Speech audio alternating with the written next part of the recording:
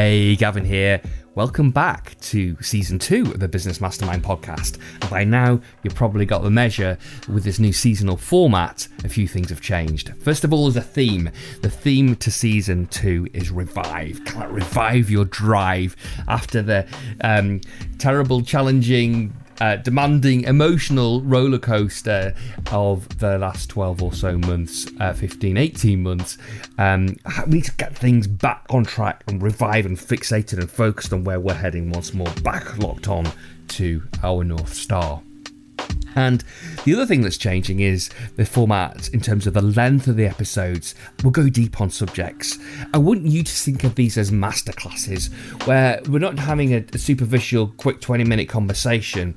These are designed for you to digest over several sittings, and also to revisit, to allow the ideas, the conversations, the metaphors to waft over you, to luxuriate in the insights that they will provide. And today's no different. It's another hour-long episode or more, and we are going to be talking about a key area about how to get out of your own way. At a key stage in my development, I finished a protracted period of intensive training in behavioural change that equipped me in the skills around coaching and training and facilitation, but also problem solving within the world of business. And I remember going to a really powerful, important and influential mentor in my life. I said, what do I need to do next? And he looked at me, fixed me with a really strong look, backed by a beaming smile, a piercing look backed by a beaming smile, and he said, get out of your own way. So today, in this conversation with Akhtar Khan, we're going to address that very subject. I don't let him off the hook. I want to find his journey from a car mechanic, through to a multimillionaire property investor. He's doing acquisitions around businesses, and he's also a mentor and coach. But what was his journey to get out of his own way? We hear a bit of his life story, but then what you will hear is me unpick his process, model his process, so that you can learn from it and apply it in your own way. And you'll be delighted at the end of the conversation, I share with you the key milestones or the key steps of the process so that you can take away from this and start to play with these stages and get the results that you need. This is a masterclass on how to get out of your own way. If you're loving these podcasts, then please do head over to buymeacoffee.com/businessmaster. It's super easy. I promise you, your support really is appreciated, and it helps in the creation of these in-depth masterclasses and interviews to equip you, your team, and your business for growth. If you have supported us already, many thanks. And if not, you can do this by heading over to buymeacoffee.com/businessmaster. You'll also be able to get access to exclusive content from the guests and myself, further insights and information on the featured episodes, and how you can get more access for you and your business. Hey, Gavin here. Welcome to the Business Mastermind podcast. Boy, have I got a treat for you today. Akhtar Khan. So first of all, here's a sales pitch, right? So he's a successful business investor, property entrepreneur, an authority on mindset. His mission, his commitment in supporting others to build wealth through property and business so that they can live life on their terms. Had a challenging start in life and growing up in a dysfunctional single parent family with minimal financial resources. Right, that bit over. I bloody love this guy. I spent half an hour talking to him. When you sometimes meet someone and you connect with them immediately, this guy has got a huge amount of value, great energy, genuine, down-to-earth guy who I just think this is going to be a really powerful conversation that you're going to be a part of and sharing between Akhtar Khan and myself. So Akhtar, welcome and thank you for reaching out to join us on the Business Mastermind podcast. Thank you for having us on here. It's a real privilege, and we've had a great talk beforehand, so I'm really excited to share some stuff. Yeah, mate, like pre-show talks are usually about 10, 15 minutes. We'd have been going on for an hour if we hadn't said, come on, let's press record. So, look, everybody's had an interesting story in life, and you started from a background that was dysfunctional, that caused trauma in your life. Before we go into that, I want some highlights. You've basically gone from a grease monkey, from a mechanic in London to basically, not basically, to having a large property portfolio that you own, enabled you to retire at the age of 37. And then you've gone on to coach and mentor others, train others in order to be able to do deals around property, to do deals around acquisitions and help people. Give us the highlights of that journey from, from a garage, covered in grease in London through to where you sit today, Akhtar. Yeah, it's been quite a journey. So let's just start at the very beginning. So I did grow up in a very challenging household. We was a single parent family. My parents split when I was young. I was about 5 years of age. There were five kids. I was the eldest of five. The challenging thing was my mum had mental health issues, and back then she was undiagnosed. We're talking like 46 years of age. So we're talking a long time ago. So she was a stressed out single mum. She had mental health issues. It was very challenging. My father wasn't around. So it was a very toxic environment. And I had to grow up very quickly. When my parents split, everyone told me I was the man of the house. I've got to take care of my mum. That's kind of a crazy thing to tell a 5-year-old kid. But yeah, you're the oldest, were you? I was the oldest, yeah. I was the oldest. Yeah. So, it was a pretty crazy time. But I grew up in that environment.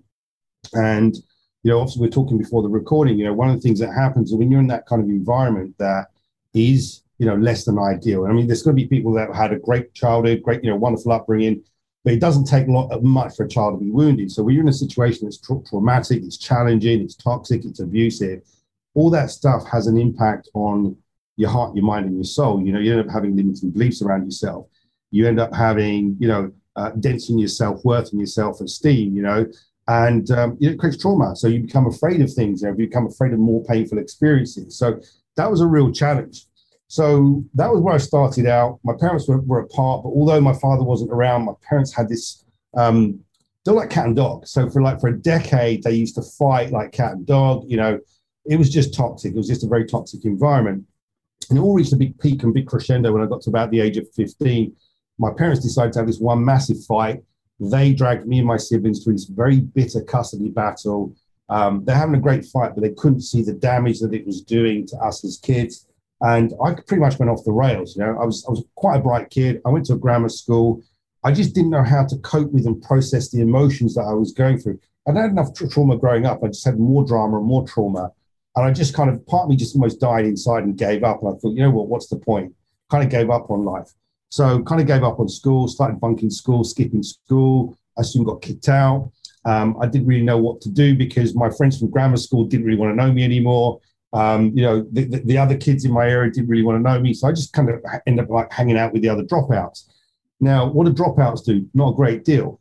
And there's a problem with that because you become who you associate yourself with. So they just didn't want to do much. They just wanted to party. Before you know it, I was out partying. I was out drinking. I was smoking weed. I was doing all the things that you do not want your 15-year-old kid to be doing. That was me. Got in trouble with the law.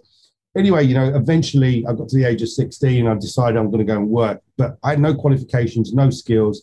So I got crappy job after crappy job after crappy job. I used to whiz around on a moped delivering pizzas for Domino's Pizza. I used to stack shelves in Sainsbury's when Sainsbury's used to be brown and orange a long time ago, right? Yeah, so yeah. a brown uniform. Yeah. And even worked as a waiter in an Indian restaurant. So that was my life. That was my lot. And it was pretty damn rubbish, if I'm honest with you. So life was boring, but the highlight of my life was partying. So I used to be one of these guys that used to live for the weekend. I used to work hard, blow my money on a Saturday night, go out partying. But this is the early 90s. So if you go back to the early 90s, the rave scene was kind of all the kind of rage, really, So I remember going out partying and being part of these raves and everything else. And I found a passion, which was actually DJing. So I had a great time. I DJed in clubs, bars, these big field raves, even on a pirate radio in a tower block in South London. So I had a great time. Yeah. And that was a lot of fun. There's a lot of pleasure-seeking activities. But the problem of being part of that rave scene in the early 90s was that Class A drugs, ecstasy was part of everyday life. And before I knew it, I started using and, it was fun. It all seemed fun at the time until I nearly OD'd on ecstasy. And that was a real wake-up call for me. And I remember thinking to myself, I've got to sort my life out. I can't do this. And I remember thinking, why am I doing this? Why am I putting myself in a situation where I could die? I'm doing this stuff, which is all good fun, but look at my life. My life is pretty damn crap, And I had to have this really kind of sobering moment where I just thought, yeah, what I'm doing right now isn't working. My life isn't working. I'm not where I need to be. I don't feel good about myself. I need to change. And I decided to move out of home because it was still very toxic then. I remember moving out of home. I left behind that peer group. I left behind the rave scene. I kind of got out of that. And it was a very lonely time because I didn't really have anyone around me. I was kind of in this no man's land. And I worked my butt off, got myself a decent job, a proper job. And I saved up my money and I ended up deciding to move into a flat. And I remember moving into this 1-bedroom flat in South London. I'd been in for a couple of days and the agent says to me, the landlord's going to come around and pick up the rent. So, expect a knock on the door. So one evening there's a knock on the door. I open the door. So let's just bear in mind here. So I was 18 years of age at this time. I used to dress with a baseball cap and a puffer jacket. And I used to look like someone from the ghetto. So I opened the door and there's this young kid there who's dressed exactly like me. So he's got a baseball cap on, like a puffer jacket. I think he had some acid smiley t-shirt on or whatever. And he said, look, I've come to pick up the mail. And I was like, oh, okay, you must be the landlord's son. He said, no, I'm Andy, your landlord. And what came out of my mouth, I can't say on this podcast, but I was like, you've got to be freaking kidding me. So I was somewhat rattled by how's this kid my landlord, but also intrigued at the same time. So I got to know this guy, Andy, became really good friends with him. I said, Andy, how did you buy this property? So he said to me, look, I inherited some money when a relative passed away. I inherited 10 grand. I then went and borrowed another 10 grand from my dad. I went to auction and bought this flat, the one that you're in, for 20 grand. And I was like, oh, that's really cool. He said, but then I refinanced it for 25 grand, got all of my money back out. And I was like, wow, you can do that, can you? He said, yeah. And I was like, wow, I've got to become a property investor. I then found out that Andy had repeated this process 5 times. So he bought 5 properties, recycling his cash. It's called a no money left in strategy in property. So I was blown away by this and thought, I've got to become a property investor. So I rushed out and bought my first property 10 years later. Now, people say to me, why did it take you 10 years? Well, it took me 10 years because every time I went out to go and do stuff, there was a couple of challenges. The first challenge was education. There wasn't really a great deal of education. There wasn't all the Facebook groups and mentoring groups and networking that there is today. So education was very limited. There was a couple of programs on TV. We had like Homes Under the Hammer. We also had like Property Ladder, Sarah Beanie. That was what there was. And that was kind of teaching the vanilla strategies. But the biggest problem was me, okay? When it came to doing stuff, I'd procrastinate, okay? I'd talk myself out of it. I'd go to do something and I go, oh, what if it goes wrong? So I had this negative, voice inside my head. What if you get it wrong? What if you make a mistake? You're going to look stupid. There's all the what ifs and all that butts going on inside my head, Every time I got out of my comfort zone, if I went to go, I remember going to speak to a bank manager. And I sat in the bank manager, with the bank manager. And before the meeting started, he was smirking and laughing. And I didn't know what he's laughing at. But looking back now, you don't really go dressed to see the bank manager with a baseball cap and a hoodie on. You just don't look that way. I did, right? And that was where I was at that time. And I remember thinking, just the perfect uniform to impress a bank manager. Exactly.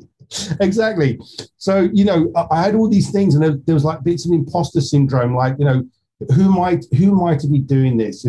This isn't for me. And it's all right for Andy, but this isn't for me. So I had all this negative self-talk. I had these limiting beliefs about myself, right? Part of me was self-sabotaging because deep down inside, there was a part of me that didn't believe I deserved it, And I found the whole thing stressful and overwhelming. I was going around in circles. And I didn't know it at the time, but I was suffering from shiny penny syndrome. I went to go do something that was difficult or it was hard or it took me out of my comfort zone. And then I thought, oh, maybe this is not the right thing for me. Maybe I should be doing something else. And I flitted from this to that and everything else. Eventually, 10 years later, I bought my first property. I got on a ladder. And although it was a good deal, it didn't quite make me enough money to retire. It took me another 8 years of, buying property. But at the time I bought my first property, what I was doing then is I was a grease monkey. I was a mechanic. I used to work for a company that was subcontractors for the AA. So I used to be like on the side of the road doing breakdowns and that kind of stuff. And it was at this time that I also met someone who was, I guess he was an NLP-based business coach. One thing, I didn't know this at the time. He used to have conversations with me and he used to have these little conversations with me and they used to make me think differently and do things differently. And I remember used to be spaced out and tranced out, but didn't realize it at the time. Didn't realize what he was doing. Cut a very long story short, he started to notice something in me that I didn't notice in myself, which was that I was very good at building rapport with people. I was very good at packaging up deals and selling them to people. And also, I was also a man of my word. So he would see me, I used to have a workshop in South London. I used to restore classic cars in there. And he used to come in there. I did some work on his car. And, he used to see people coming from all around the country to buy stuff that if they looked around the corner, they'd find. He used to say to me, how are you doing this? Like, what are you saying to people? I'm like, I don't know what I'm doing. I just had a conversation with him. The guy wanted this, and I just didn't know what I was doing. So he then asked me to, if I refer someone to you, would you give me a commission? I'm like, yeah, absolutely. What do you want? 10%. So, he sent some people to me. I'd sell them stuff. I'd give them a call and say, look, your pal came round. There's a check in the post. This went on for about a year and a half. And then he invited me out to dinner with his wife.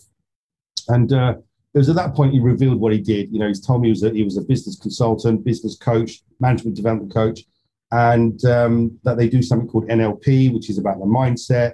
And the reason they wanted me to come out to dinner with me is because they've got to know me, they see what I do, and they think I'd be a great salesman selling, management development and, training and learning to corporates. And I was like, wow, this would be a really cool thing to do. So I decided to hang up my overalls.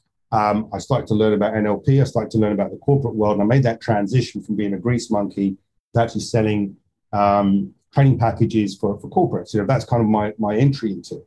So whilst I was doing this, and I started this journey of personal growth and personal development, I started learning about NLP. I started to learn about business. It really lifted the lid off my mind. It really woke me up. It was probably like, the film The Matrix, you got the red pill, blue pill. It was the red pill moment of me really awakening myself and starting to see things, I'd just like to pause you there, because I want to go back, because you recognize that you were self-sabotaging, you were questioning whether you deserved it, you were doing the shiny pill syndrome, as in, or the shiny, ball syndrome. The next thing coming over the horizon, I'm going to try that because surely I'm going to be better at that. That's going to be a benefit for me. How did you get out of your own way? I think it's a great question, because one of the things that I started to see, there's a big difference between people who get average or mediocre results in their life and people who are successful. People who are successful think differently. They think differently, they feel differently, they act differently. And I could see that. It was glaringly obvious. So how I got myself out of my own way was really me starting to understand how I'm getting in my way, the kind of thoughts and patterns that I was doing. So it was me starting to become aware of psychology, me kind of getting involved in personal development. That was really the catalyst. But the thing is, that wasn't enough. It was the pain of my life. It was the pain I was going through. I was living a mediocre life. It was not fun, I was doing a lot of things that other people were doing, which is, it's very easy to get into this lifestyle of working throughout the week and you live for the weekend, and it's a crap lifestyle to have, because you don't aspire to do much more, because you don't believe you can do much more. You don't believe you can have much more. But I grew up where, some of my family members were business owners. So it was kind of in my blood. So I knew that there was more. I just didn't know how to do it. And I think the bigger motivator for me was pain. I just didn't like the life I was living. I didn't like what I had. I looked at other people thinking, wow, it's great that they've got this. It's great that they've done that. It's great that they've done this stuff. How are they doing it? Why can't I get to that point? And I think it was pain. It was frustration. And it was just knowing that I wanted to have a better life. My experience of nearly dying made me really put life, just see the value in life. It's only when you get to a point where you either nearly lose your life or you lose a loved one that you start to see how valuable life is. And, I don't think it's a dress rehearsal. I think we've got to make the most out of it. And I think that was probably the catalyst for me going, look, I've got to make the most out of life. I've got to make the most out of life. Right. So how did a decision as a catalyst, you've got ingrained patterns of behavior that stem from a traumatic childhood that saw you steer a path away from education, that saw you finding kinship through the wrong crowd or whatever, or through a fun crowd, but that fun crowd were a mask. It covered up the hurt, the pain beneath. So you're dealing with, whether you were aware of it or not, deep set stuff. Absolutely. Absolutely. At the time, I wasn't aware of it. So awareness obviously is the first part of solving a problem. You immerse yourself around the tools of NLP, hypnosis, you study those. But in my experience, there's a world apart from getting the theory and knowing how to apply those skills in a coaching scenario or a therapeutic scenario to help others. Quite different to be able to apply them to yourself to overcome the well-entrenched habitual thinking patterns that have caused or driven the behavior over decades by that stage. So, how did you start to create those new neural pathways, those new habits, the new level of what's the opposite to self-sabotage? Self-support, self-coaching, I never really thought about the opposite to self-sabotage, but whatever that is, self-championing. How did you start that transition? Yeah, so it's a great question. I think for me, it was being brutally honest with myself. I think that when I was in a load of pain, when I was going through a lot of that stuff, when I was with those wrong people, there was a level of denial. I was BSing myself around things, and I didn't want to see those hurt places. I didn't want to see the things I was doing where I was self-sabotaging. I didn't want to see that. It was too painful to see it. But I got to a point where I realized, you know what? My life isn't working. This isn't getting any better. I think you could say I probably had like a midlife crisis very early, which is just waking up and going, hang on, this is not working. I am sick of the pain. And I'm aware that I'm doing things that don't work. So being aware is one thing. And I think, one of the things that you can do, you can become very aware of things that you're conscious of through learning, and reading books and studying and going courses and stuff. You can learn all this stuff, but there's a deeper level at your subconscious. And one of the things that for me that was a big catalyst was when I realized, this was a little bit later on, I think I realized that even though I'd got to a point of being successful, there were still patterns of behavior that I was running that were not helpful, not useful, hurtful for me and hurtful for other people. So it was just seeing those things that don't work and going, hang on, I need to change this stuff. Why am I doing it? Why am I doing this stuff when I know it doesn't make me happy long term? It's like having a knee-jerk reaction, I remember being at school, and I remember having a fight with a guy. I was probably in my teens, right? And I had a fight and I took this guy out. Afterwards, I was like, what am I doing? I felt so much remorse for it. I'm like, why did I do that? And there was these knee-jerk reactions. I used to question, why am I doing what am I doing? Why do people around me do the things they do? It was this question of why. It was like a deep inquisitiveness around why people do what they do. And I think this is probably from growing up with the dysfunctional family. Like, why is my mum the way she is? Why is my dad the way he is? I just didn't get it. It didn't make sense. So I used to put myself under that same microscope and go, why am I doing this stuff? This just doesn't work, or this is stupid. It doesn't make sense. Why am I doing it? So I think that was what made me want to go deeper, what made me want to look deeper into myself. So there's the aim motivation.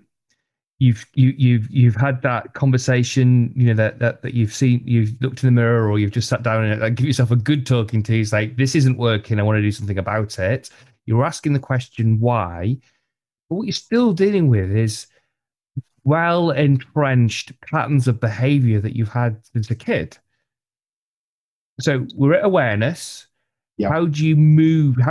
What was your path through it? Because you don't get to being a multimillionaire in property carrying all of those self-sabotaging behaviors with you. No, absolutely not. So the way that I started to do this, or started to change those patterns of behavior, first of all, I started to learn about NLP. Okay, but beyond NLP, that opened me up to more stuff. I was then in therapy for a while. Then I started to learn about hypnotherapy, and I kind of trained as a hypnotherapist. That opened me up to really understanding what those subconscious patterns of behavior were. Were you learning about or applying to yourself? Both. So I learned about stuff. So one of the things that I did was I learned, let's say, for example, with NLP, I learned how to become an NLP practitioner. Mm-hmm. I've got a belief that if you want to master something, learn how to teach it to other people. Mm-hmm, totally. So I learned NLP as a practitioner, then master practitioner. Then I went to the level of becoming a trainer so I could teach it. That's what I wanted to do. I learned hypnotherapy, and then I started to practice and was a practicing hypnotherapist for a while, okay? Didn't teach hypnotherapy, but when you understand it, you can apply it yourself. Mm-hmm. And that's what gave me the awareness, or perhaps the deeper awareness, to start looking at my patterns of behavior, my thoughts, what I do, where does it all come from, what's driving it, why am I doing it, So it gave me almost like, if we go back to the Matrix analogy, it's like looking at the construct, it's looking at the programming that we had. So if you think of NLP, it's about the programs that we run, those thought patterns. So like you can see, like a computer programmer can see code on a screen, I can almost see patterns of behavior, and where they come from, whether it's myself and other people. It's like I see that. So I kind of developed that awareness. And once I started to see more, it was a very uncomfortable experience, because the more aware you become, especially in business and life, we think that we want to go forwards. And when you start to become more and more aware, you start to see more and more of your unresourceful patterns, or your negative patterns and things that you do. It starts to feel like you're going backwards. it starts to feel like, oh, shoot, I'm seeing more and more of my stuff. I feel like I'm going backwards. I'm not going forwards because I'm seeing all these challenges I've got, all these unhelpful patterns of behavior, all these trauma responses that I've got. So that was the key for me. It was really starting to see not just my thought processes that were deeply ingrained and habitual, but it was starting to see my emotional responses and reactions, things that used to trigger me, and then starting to really understand trauma. That was probably maybe about 10, 11 years ago, where I still, after a really painful relationship breakup, I had a load of trauma that came up to the surface. And it was then at that point that I started to really understand the depth of my trauma and, things like PTSD. I'm like, why am I here? I've got everything I want. I've just gone through a relationship breakup, which has been painful. I've got everything that I want. I've got more money that I can spend. I'm a successful multimillionaire. I've got this huge property portfolio. But right now, none of that means nothing because the level of pain that I'm in is intolerable. Why is that? What is this? It was very, very confusing for me at the time. But starting to understand the depths of the trauma that we have as human beings was what was able to help me to keep moving forward. Let's just pause for a moment to unpick some of Akhtar's process there. So pain came through really strong, didn't it? He uses the phrase that, multi-millionaire, I've got so many things going right in my life, but yet so much pain, so much trauma. We do everything in life to either avoid pain, to move away from pain, or move towards pleasure.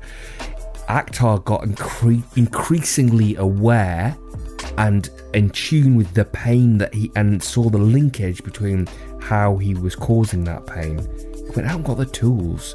He saw the denial. He got to the point of being awareness of the problem, awareness of the denial that he was creating, to the point he realised, look, my life's not working. But then he went out and sought the tools, whether it be NLP or whether it be help therapeutically, to understand what was going on, how he was creating and constantly recreating that pain for himself. He started to understand the trauma, and by doing so, he made sense of it, he got the tools to address it, to deal with it, and then that helped him to move forward. So he wasn't the victim. He had been for some time, but then he decided to be the victor. He decided to say, right, what do I need to do to become aware so I can understand the problem, and how do I start the process of fixing the problem, to heal, to move on, and to create new patterns of behaviour, new kind of mental highways or pathways in the brain to create the reality or the results that he wanted, rather than enduring more pain. He got to the point where enough was enough. The pain was too acute. It was time to take action. So one of the things that I have learned through my own experiences, and one of the things I teach in my academy when I coach people, is that whenever you go through like what I call the phases of implementation, whenever you're trying to level up your life, we're going to hit these glass ceilings. Okay. And the thing that's what creates the glass ceiling is going to be our belief system, and it's going to be the trauma, it's going to be the things that we've had in our past. That's going to keep us within our comfort zone. So we have to, if ever we want to kind of progress in life, we have to break through those glass ceilings, which means we need to change our belief system, but also we need to heal the trauma that is normally attached to some of those beliefs in the first place. So you talked about the phases of implementation, and there's 4 phases of implementation. What are those 4 phases? Yeah, absolutely. So I created this model. This is where I got stuck. So when we mentioned earlier on, like I was looping around for 10 years. The first phase of implementation is what I call the euphoria phase. This is where you get excited and go, great, I'm going to go become a property investor. I'm going to become a business coach. I'm going to be an online marketer, whatever it is you're going to go do. I've read a book. I've gone on a course. I've been on a mastermind. Okay. And this is where you're euphoric, because at this point, you think you've got the cat in the bag. You think you've got the deal. You think you're going to nail it and smash it out of the park. So you're in this phase of euphoria, which is great. Okay. But the problem with being in this phase is that you've got this false sense of achievement. You think because you've made the decision to become a property investor like I did, you think you're gonna nail it. The problem is at this point is you've got unconscious incompetence. You just don't know what you don't know. Yeah. The next phase is called the epiphany phase. This is where you go and learn all the theory that you've got, all the stuff you've learned on your mastermind, the books, the courses, whatever. You now go to put it into practice and you realize, oh, shoot, it's not as easy as I thought. Conscious incompetence. Absolutely. So this isn't as easy as I thought it was going to be. I've gone to see the estate agent. What do I say to them? What if I look stupid? What if they realize I'm new to this? And, all those fears, all those insecurities, all those doubts start to kind of creep in. Okay. So it's at this point when you've got to that epiphany phase, you have this big realization that this thing that I'm trying to pursue is actually harder than what I thought it is. This is where you get met with resistance. So what do I mean by resistance? This is the stress. This is the overwhelm. If you're lucky, you're going to be out of your comfort zone and it's going to be uncomfortable. If you're unlucky, you're going to be in a load of pain because it will bring up a lot of painful experiences for you or painful things from the past. This is where imposter syndrome kicks in. This is where shiny penny syndrome kicks in. This is where people have those crises of confidence because in your job, your business, your career, you're top of your game. You can do things on autopilot. Here you are now, you're at the bottom of that learning curve and it's uncomfortable. Our egos don't like it. So the problem is most people get stuck at this second stage. I was going to say, this is where, so if this is resistance, stage 3, yeah? Resistance, yeah. Sorry, is resistance stage 3 after the epiphany being... Yeah, so stage 2, which is the epiphany stage, we're met with resistance, yeah? Oh, you met with resistance at stage, and yes, you absolutely, I completely concur that you do get that's where most people get stuck at that epiphany stage, with that resistance. Absolutely. The next phase, is the evolution phase, which is where people break through. But this is probably the toughest place because most people don't realize that this is the stuff that you're going to go through, that this is normal. And they don't have the tools to navigate that stuff or handle it. So most people don't understand they've got the theory of doing whatever it is they want to do, whether it's business, entrepreneurship. You can apply this to anything, But unless you've got the tools to deal with that stuff, unless you've got the tools to deal with the stress, to deal with the overwhelm, to deal with the fear, to deal with the crisis of confidence, okay? To deal with whatever, wherever you are in terms of being out of your comfort zone, to manage that stuff. The problem is most people don't know this stuff, so they don't know how to deal with it when they come up against it. And when they come up against it, they're like, oh, it must be me. There's something wrong with me. Why am I experiencing this when no one else is? Everyone else on my mastermind looks good. Everyone else in my business networking is looking good. They look like they've got it all together, but I'm the one who's having this kind of internal crisis. Well, no, if you're a human being, and you're going from point A to point B, and you're doing something new that you haven't done before, it is going to take you out of your comfort zone. The belief system that got you here isn't the belief system that's going to get you there. So you have to upgrade your belief system. You have to change those beliefs, okay? You're going to have to learn new patterns of behavior. You're going to have to stretch yourself and get out of your comfort zone and stay out there long enough so that it becomes part of your comfort zone. You have to challenge those negative, voices in your head. You have to look at where they're coming from. Is this really true? Is this just a fear? Is this just a doubt? Is this an insecurity? Is this my past trauma playing out? So I've coached lots of people, and what I see is when they get to this point, some of their stuff comes up. I had a client that came to me once and coached him on what to do, and we got to this point where he started to get met with resistance. And what happened for him is he was like, you know what? He wasn't doing what I asked him to do, right? And I said to him, look, you're procrastinating. What's going on? And he said, no, we're all good. We're all good. And he procrastinated for a couple of weeks. I said, okay, come on, what's really going on here? And he said, everything's good. There's no fear. I'm all good. I'm good. I said, no, you're not. Something's stopping you here. Let's get to the root of what this is. So I asked him a few questions. We got to the bottom of it. He was really afraid that if this deal went wrong, he'd lose a lot of money and his wife and kids would leave him. And I said to him, okay, I've met your wife, I've met your kids, you've been married for 20 years. What makes you think, number one, that's going to happen? And number two, if it did happen, what makes you think that's going to be the case? He said, I don't know. I said, has anything happened in your personal history? Well, when he was a kid, he was abandoned by his mother. So, of course, he's got this fear of abandonment. It's now coming up for him in the context of business. Okay, this is his trauma coming up. So it's really important that we understand this, and we understand that this is normal, and this is the normal kind of thing that happens to people. I'm passionate about sharing this stuff because for 10 years, I did not know this stuff. I looped around in circles. I didn't live my best life. I say this to people all the time, especially my students, people in my academy. You're not here just to run a business, okay? Your business, whatever you're choosing to do, is the vehicle for you to live your best life. So, Akhtar, virtually everybody listening to this will have heard the phrase, you've got to live out your comfort zone. Life begins, once you're outside of your comfort zone. Great motivational phrase. In reality, if people are shitting themselves, they don't like to stay out their comfort zone.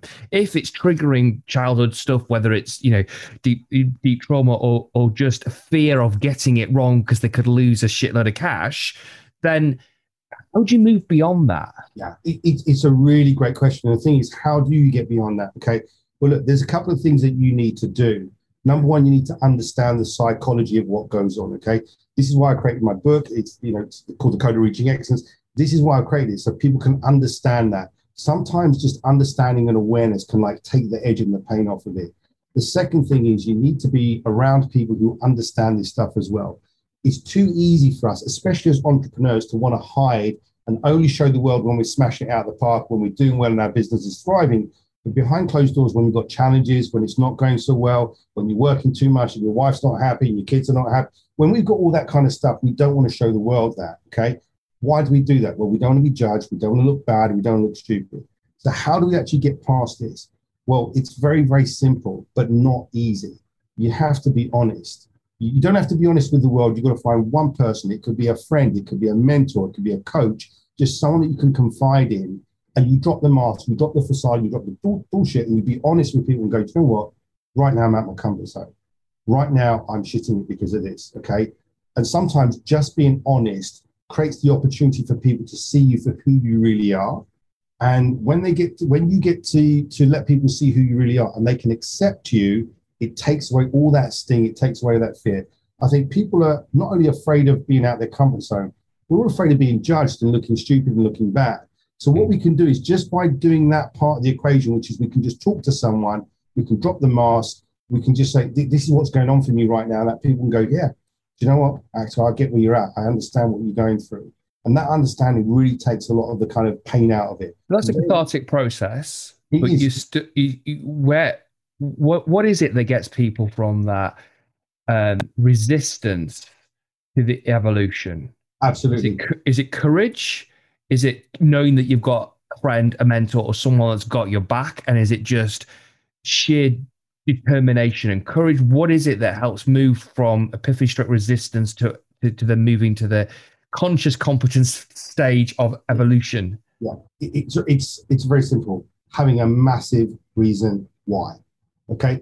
If you haven't got a big enough reason why, then your excuses will be, okay? Yeah. So one of the things that I get people to do, this is part of the process that we have, and again, this is in my book, The Code Reaching Excellence, is you need to have a very compelling vision for life. And most people, like when they go through this process, they think, oh yeah, I've got a vision board. And what they'll do is they'll go and get a vision board, they'll slap a load of images or cutouts and stuff from things that they think they like, okay? And it almost reminds me of when your 5-year-old kid comes back from nursery and they've got this kind of collage PVA glue, right? They've got all this stuff slapped there. Now, that's one way of doing things, but I don't think that's the best way of doing things. If you're going to create a life that you want to live and it's going to be compelling, it has to be aligned to your core values. So I've had clients come to me and go, right, I've got this vision board. They pull out this big vision board and I go, this is great.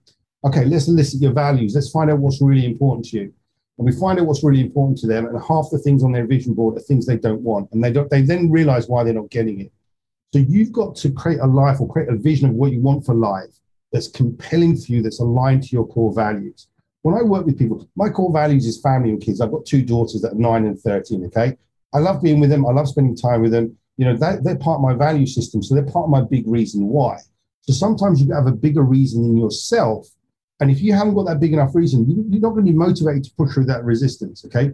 The pain of not doing something or not achieving your goal has to be greater than the pain that you're going to go through when you get met with that resistance. So we're shifting, a bit of NLP geeky phrasing now, the modal operators, then a possibility or necessity. So what we're going from here is knowing that you want to or you should change to making it a have to, making it a must. Absolutely. What we're doing here, by going through this process of creating a vision that's aligned to your values, you're taking what you think you should do and turning it into a must. Your shoulds are going to a must. And what happens neurologically, or what happens in terms of the impact on the old patterns of self-sabotage, of disbelief or limiting beliefs, when the switch flicks and somebody goes in the head, I have to, whether it's because of my children, whether it's because of, another purpose, but what's the neurological change that shifts that then starts to impact on the self-sabotaging behavior, etc.? Absolutely. So I did this with a new client who started with me a couple of weeks ago. We went through my process, and part of this guy's reason why is to look after one of his parents who's abroad. Okay, so when we went through this process of creating this compelling vision, why he was doing it, I also take them through a process which really gets them to dig deep and find out why. So it's creating well-formed outcomes, okay? So once he went through this process and we was on a one-to-one call together, we got towards the end of it. And the last question I asked him is, what have you learned now going through this process? And he just welled up. He pretty much burst into tears. And I said, what is it you've learned? And he said to me, this goal that I'm trying to go for is like way, way bigger than what I realized. Because what he's realizing is what he's doing. It's not just something that's abstract. He's now realized that not only is it something he's going for, but he's also realized, because the questions I asked him is, what's going to happen if you don't achieve this? What's the consequences? What you're going to lose? You know, what will happen if you get it? What will happen if you don't get it? Okay.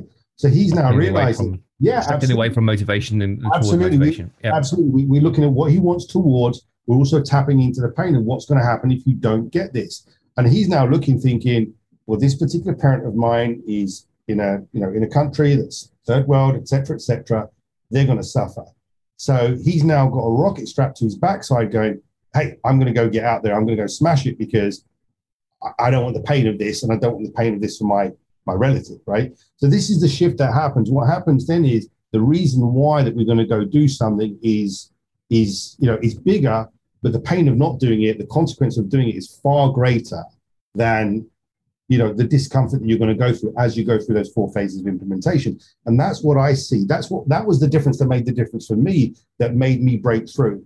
That was like, hey, look, this is a matter of life or death. If I don't do this and I don't succeed, my life is going to be crap. And it wasn't me. By this point, a little bit later on, I told you a bit about my story. It was when I got to the point where I had, a partner and my first daughter, that I kind of went through the same thing again. It's like, hang on, look, I need to do this for them.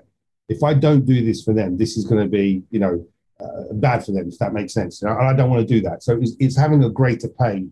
That was the tipping point, the difference that makes the difference. Stage 4 then. So we've gone euphoria, epiphany, evolution. It's got to be another E. Yeah, it is another E. It's the excellence phase. So one of the things that can happen is you break through, you start to get some results. You might get some results, but it's very easy at that point to hit a plateau. So this is where to go through those plateaus, those stuck places, those next bar ceilings, it's a shift in attitude. Okay, it's about going, how can I excel? How can I take this to the next level? And challenging yourself, okay? The problem is, I think, you mentioned earlier about, some of these personal development quotes, okay, getting out of your comfort zone, but also comfort is the enemy of progress. And I've been there. I've been at a place where I've been really financially comfortable. I've got everything I needed.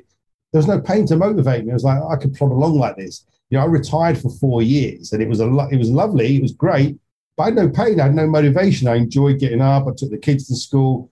It was nice, but there was nothing driving me to that next level. So, in recent years, I've kind of adopted this mindset of chasing excellence, okay? And excellence means whatever is your version of excellence, right? There's nothing set in stone. It's what's excellence for you. So for me, it was like, actually, I want to go beyond this. How do I grow beyond this? How do I take this to the next level? I might be comfortable right now, but actually I could be having way more. If I'm having way more, than the people around me, my loved ones, my kids, family, my community, they could be having more as well.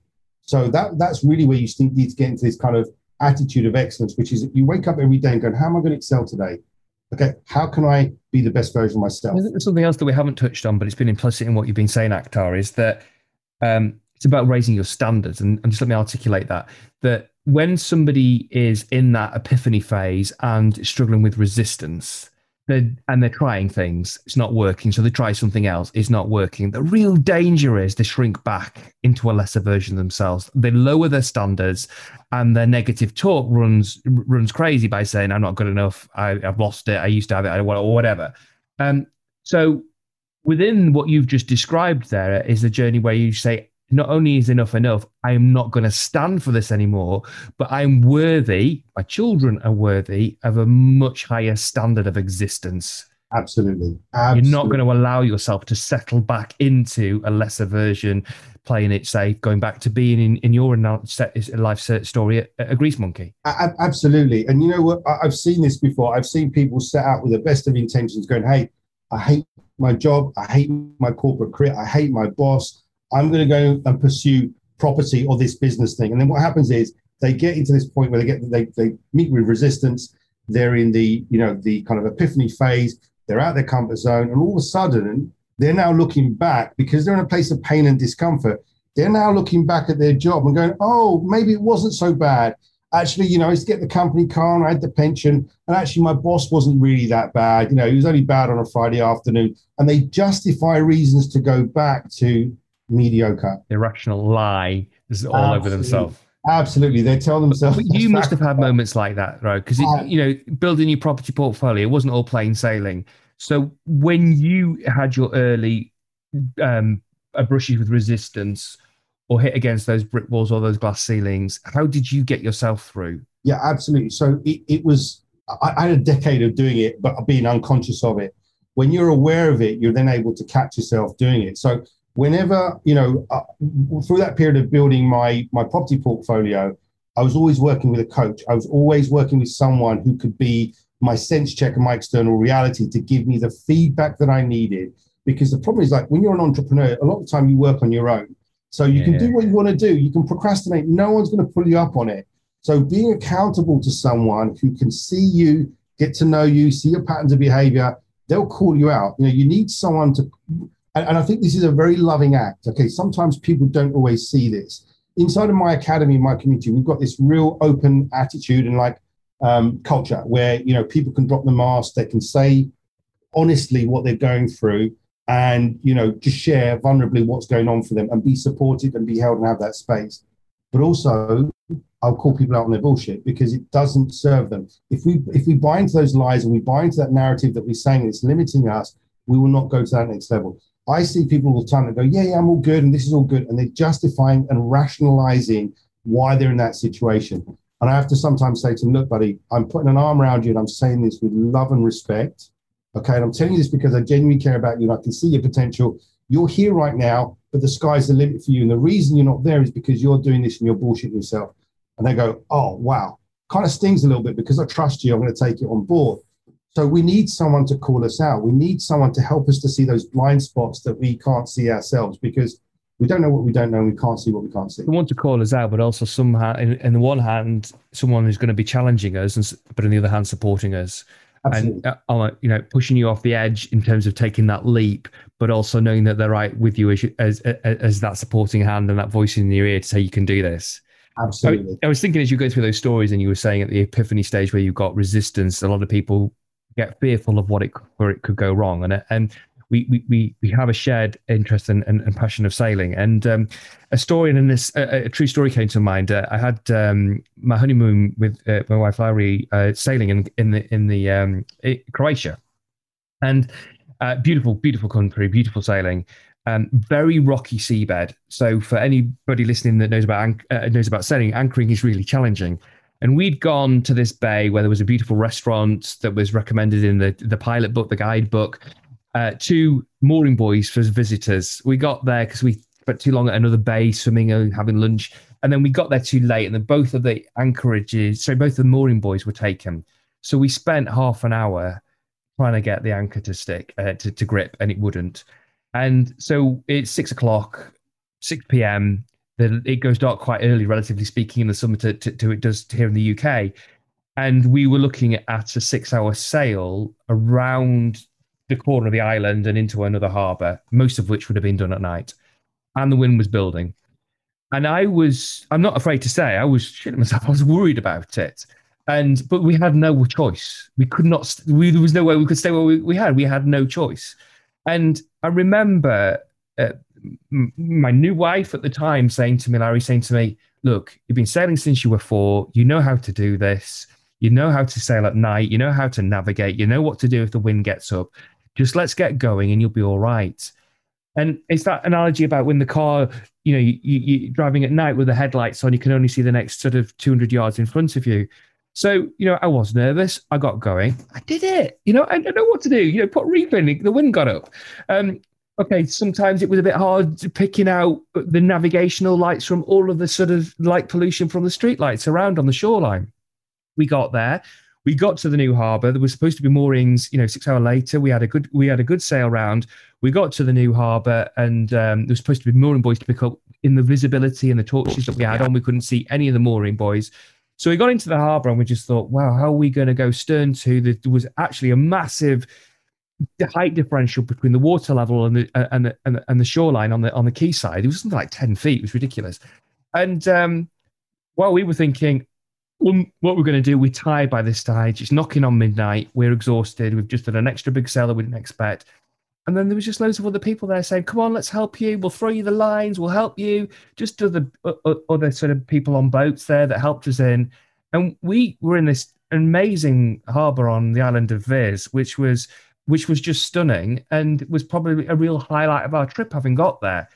But it's this analogy for me was that moment it's the presence of somebody to help you get past your fears of what could go wrong, who know that has the trust and the faith in you that can help, that you know you will know what to do on the journey if you got there, that it always works out much better than you could have ever feared it would have done. Absolutely. And, you know, what I take from that is just having someone who can see what you can't see and has the belief in you, because in those moments when we're afraid, we're literally overridden, we're hijacked by fear.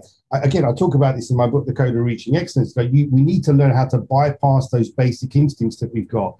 You know, I call it the caveman. There's lots of complex ways of looking at the brain, but we've got that part of the brain that's responsible for survival, fight or flight. I call it the caveman brain because all it wants to do is keep you safe. It likes what's familiar and doesn't like what is unfamiliar. It likes to know stuff, right? It's an inbuilt survival mechanism. Now, this is all great when we were living in caves thousands of years ago or small like Stone Age settlements, but it's a maladaptive for today. And the key thing is, one of the biggest problems that people have is if they don't know what to do or they can't see ahead, we get blinded by fear and it can immobilize us. And the key thing is, how do we get out of faith? How do we get out of fear? Is having faith and trusting in the process. Okay, I don't know what to do. We're stuck in this bay. We've got 6 hours to get around to the next place. Okay, it'll be all right. You've got your wife there saying, okay, it'll be fine. You know exactly what to do. Well, you know, when we get to that place where we're triggered and we're in fear, we become stupid because part of the brain shuts down. We lose consciousness. And then afterwards, like, what happens? That's why we've got that saying, you know, we're blinded by fear. Well, we're not. Part of the brain shuts down. And that's a survival mechanism. It just diverts all the blood to this part of the brain. You know, we go through these physiological responses. You know, this is the whole fight or flight system, right?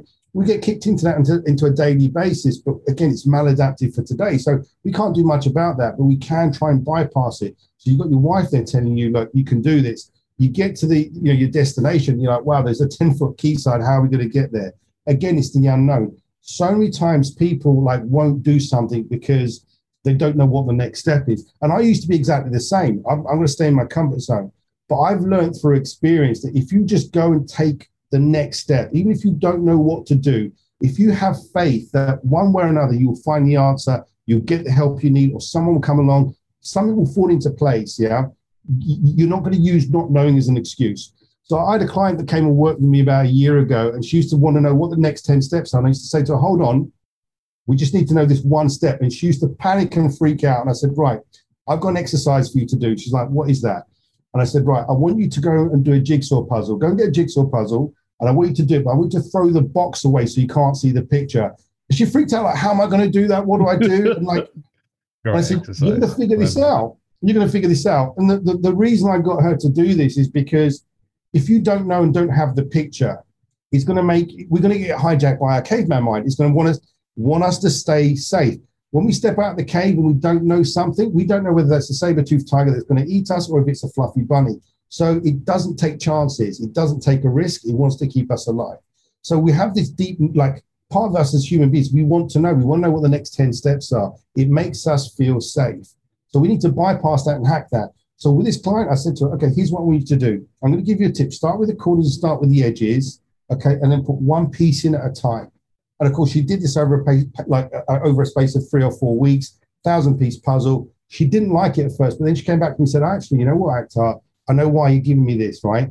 Every time I put a piece in, I just need to put one piece in at a time. This is why you're telling me to do things one step at a time and trust the process. And what happened was once she got it done, it was a beautiful picture. And she sent me a picture of it. It was like flowers and roses and stuff. But this is what we need to do. We need to not let uncertainty hijack us. Yeah, not let that old part of our brain that's responsible for fight or flight, that old caveman mind hijack us, because it will. And guess what? Even though I'm sharing this stuff with you, I coach people, it still hijacks me from time to time. And I have to go, okay, let me just stop and reset and get myself back into a resourceful place. Let me go and speak to someone who is my coach, my mentor, who can help me to see the things that I can't see at the moment. We have to bypass this stuff, and we cannot use, I personally don't believe that we cannot use not knowing as an excuse not to take action. Let's you've got to take that step. Yeah, Let's pause there. Yeah. This is a good moment for us to recap that journey, the key stages on the journey for Akhtar. First was the wake-up call, the life-changing moment where he nearly lost his life. That led to step 2, which was around awareness and his wanting to go and increase awareness of his patterns, his self-sabotaging or destructive patterns. Third, there was the learning to help fuel or inform the awareness. And for Akhtar, the journey was NLP, therapy, hypnotherapy. But yet still, he had habitual patterns of behaviour. But the more that you become aware, the more you see of those patterns, how negative they are, and you start to notice and become aware of the emotional responses. He said and shared with us that, whenever you are trying to level up, you will always hit a glass ceiling. There could be limiting beliefs or trauma coming up to the surface, but you have to break through that glass ceiling. You need to heal that trauma. You need to address those limiting beliefs. I'll say that there's always a there's always a breakdown before a breakthrough. In actual fact, if you feel like this, you're challenging and you're pushing the limits and you're really pushing and things go wrong and it feels like you just want to quit, you're having a bit of a kind of like breakdown. You're wondering how on earth this is going to come good. That's a good sign. There's always a breakdown before a breakthrough. So the Akhtar went on to talk about 4 phases of implementation. Euphoria. Yeah, that euphoria piece, which is around, great, I think I've got the solution to my problem to help me get from A to my goal B. Then there's the epiphany. It's not going to be as easy as I thought. I've met resistance. I'm being tested. The imposter syndrome. That crisis of confidence. And this, of course, is where most people get stuck. They get resistance. They get pushback. Things don't work as the plan. Things take longer than they thought they would be. And at that time, people start to ask that really, really damaging question of themselves, which is, am I good enough?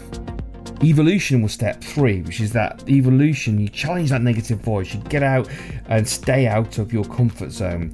But in order to do that, you need a massive reason why. If you don't have a big enough reason why, then your excuses will be, was a great quote from Akhtar. So you need a compelling vision for your life, but it has to be aligned with what's important to you, your core values. Turn those shoulds into a must. And step 4 was about excellence. Comfort is the enemy of progress. If you've got no pain, it might, particularly for those who are way motivated, you're not going to have that drive going forward. So, for many of you will have heard about this concept about we are habitually drawn towards, motivated towards the things that give us pleasure and motivated to move away from the things that cause us pain. Some people are innately wired as most people are innately more away motivated, and they will do more to move away from the pain and get out of discomfort into comfort than they will do to get into pleasure. So some people are more motivated to move away from pain than they are to move towards pleasure. But what's most powerful is when you create a propulsion mechanism where you simultaneously set up in your mind and you stack all the pain, the consequences that if I don't change, this is what's going to happen, and you also stack all the upside, the benefits of what will happen when you do make that change, or you do stay at your comfort zone and keep growing, keep making progress. And then simultaneously you're being propelled away from the stuff that you don't want and towards the stuff that you do want. Accountability is key. And the other thing about accountability is not only is to make sure you don't procrastinate or you don't kind of like wimp out or shy away. The beauty of a mentor or a coach is kind of a protagonist. They equal in equal measures support and they challenge. They'll shine a torch of brilliance, of belief upon you, but they will also challenge you, hold you accountable, make sure you go follow through and deliver. I think Simon Sinek says that you'll do more, we'll all do more, be more courageous when you know someone has your back. When you know someone's got your back, you're gonna push harder. That doesn't have to be an external coach. It could be a member of your team. It could be a board member of the board of directors. It could be a critical friend. But you want someone that's got your back but won't accept your BS, that won't accept your excuses, that will again shine that torch of brilliance upon you, that light of belief and confidence on you more than at times you can see in yourself, to say you need to take the action, but I know you've got the capability to deliver on this. Not going to be an easy ride, but I know you've got the capability to deliver on this. And the final comment there from Akhtar was, we cannot use not knowing as an excuse for not taking action. And remember my story about having to set sail at 6 p.m, with fading light and increasing wind, and that other sort of analogy of when you're driving at night with your headlights on, you can only see the next 200 yards in front of you, but we still managed to get to our destination by seeing the next 200 yards and the next 200 yards. So we cannot allow not knowing as an excuse for not taking action. So the key things from me that come out of this is stack your reasons why, make them powerful enough, make them aligned to your core values, what's really, really important to you. Get someone to hold your feet to the fire, to hold you accountable, and simultaneously shine that spotlight of a belief in your brilliance upon you. And start taking action. Take the next action. If that doesn't work, try something else. Take the next action. If that doesn't work, try something else. Take the next action. Oh, and by the way, if you're that period of resistance, that stage 2, that epiphany, it may endure. It may last for some period of time, and you may think you've spent 6, 12 months treading water and getting nowhere. Do not underestimate how much you've learnt and grown over that 12 months, and still keep focused and fixated on the result of the reasons why and where we're aiming. Gotta take action. Let's not be using not knowing as an excuse for to not take action. Akhtar, you're a legend. Love you to bits. It's been a really phenomenal conversation. I have purposefully wanted this conversation to go longer and deeper than I would normally do. I hope everybody listening to this has got a huge amount of value from this conversation. If you would like to reach out to Akhtar to find out what he does within his group programs, to find out more about his book, how can anybody find you and find out what the work you do in property and in business around acquisitions, etc.? Absolutely. Just go to my website, reachingexcellence.com. We find us on social media. We're on Instagram. We are on most of those kind of social platforms, Facebook, etc. Just drop us a line. If you want to speak to me one-to-one, you can book a call with me. I'm happy to chat with people, and you can do it all for our website. It's interesting when we talk about growth in business, whether it be property or property or business. We haven't been talking about those strategies today. We've been talking entirely about mindset, about patterns of behavior that can stop people moving forward, because no matter of education around the strategies in business or property, they're not going to work if the person working them won't work and doesn't have the belief that they can work. Absolutely. And this is the thing, you see, you can take all the theory in the world. One of the things that we haven't been taught is a system for implementation. And that's what the Code Reaching Excellence is really about. It's about how do we take that theory and turn it into reality. Go and grab yourself a copy of the Code of Reaching Excellence, or your book is your business website is reachingexcellence.com. Yep. Akhtar, you're a star. Thank you so much. Thank you for having me. It's been an absolute pleasure. Thanks for listening to the Business Mastermind podcast with myself, Gavin Preston. We love to hear from you. Let me know what you think. Like, review, and subscribe on whichever podcast platform you listen to us on. It does make a difference. If you are a regular listener, why not buy us a coffee? You can do this by heading over to buymeacoffee.com/businessmaster. You'll also be able to get access to exclusive content from the guests and myself, further insights and information on the featured episodes, and how you can get more access for yourself and your business.